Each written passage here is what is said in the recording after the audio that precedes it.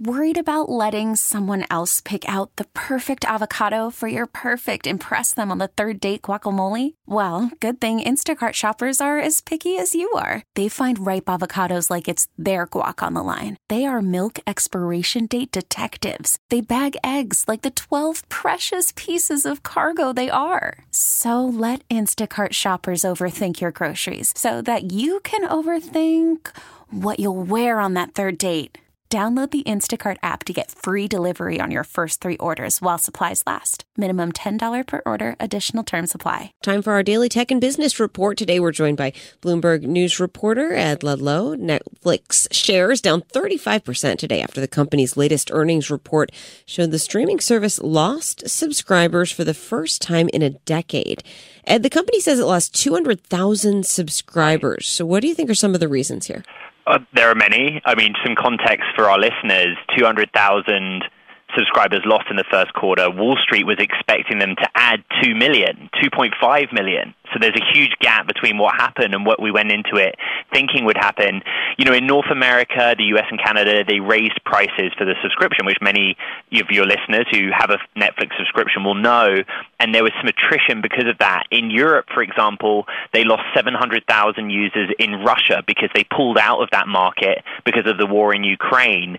But really, you know, Netflix was such a pandemic success story that what's happening now is the same factors that propelled it to the forefront are now reversing. And as we all go out of our homes, I don't know about you, Megan, but I'm watching less. You know, I'm getting out and doing more normal things as the pandemic fades. Right. Yeah, absolutely. And so then Netflix says it's considering a cheaper subscription level, and this one would have ads. They've always said that they would not do that until now. So what do you think? So this is a bit of a U-turn.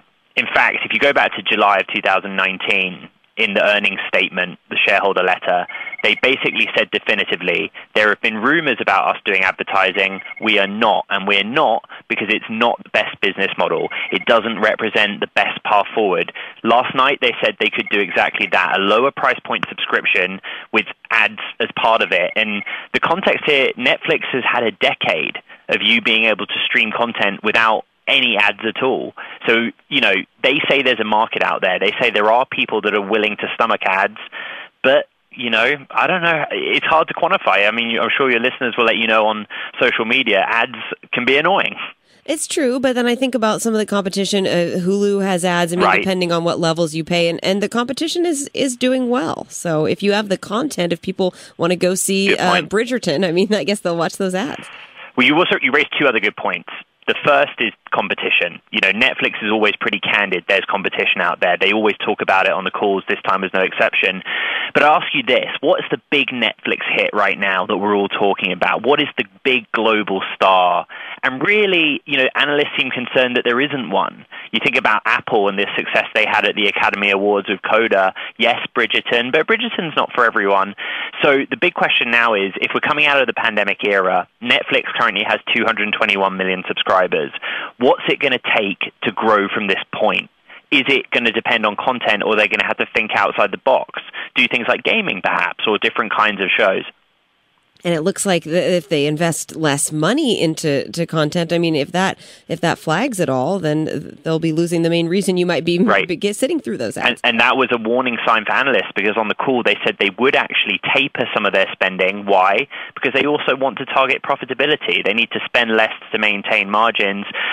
You know, one other big point, there are, according to Netflix, 100 million households out there, yes, some of you listening right now, who use a Netflix account but don't pay for it. Well, why? Password sharing. And they are now starting to think about how they can combat password sharing, perhaps by offering users or subscribers the opportunity to pay a little bit more, but have multiple people using the same account. Yeah, your days are limited if you're a password sharer. Thank you so much, Bloomberg News reporter Ed Ludlow. You can hear our tech and business reports weekdays at 12:30 p.m. on KCBS. T-Mobile has invested billions to light up America's largest 5G network, from big cities to small towns, including right here in yours. And great coverage is just the beginning. Right now, families and small businesses can save up to 20% versus AT&T and Verizon when they switch. Visit your local T-Mobile store today.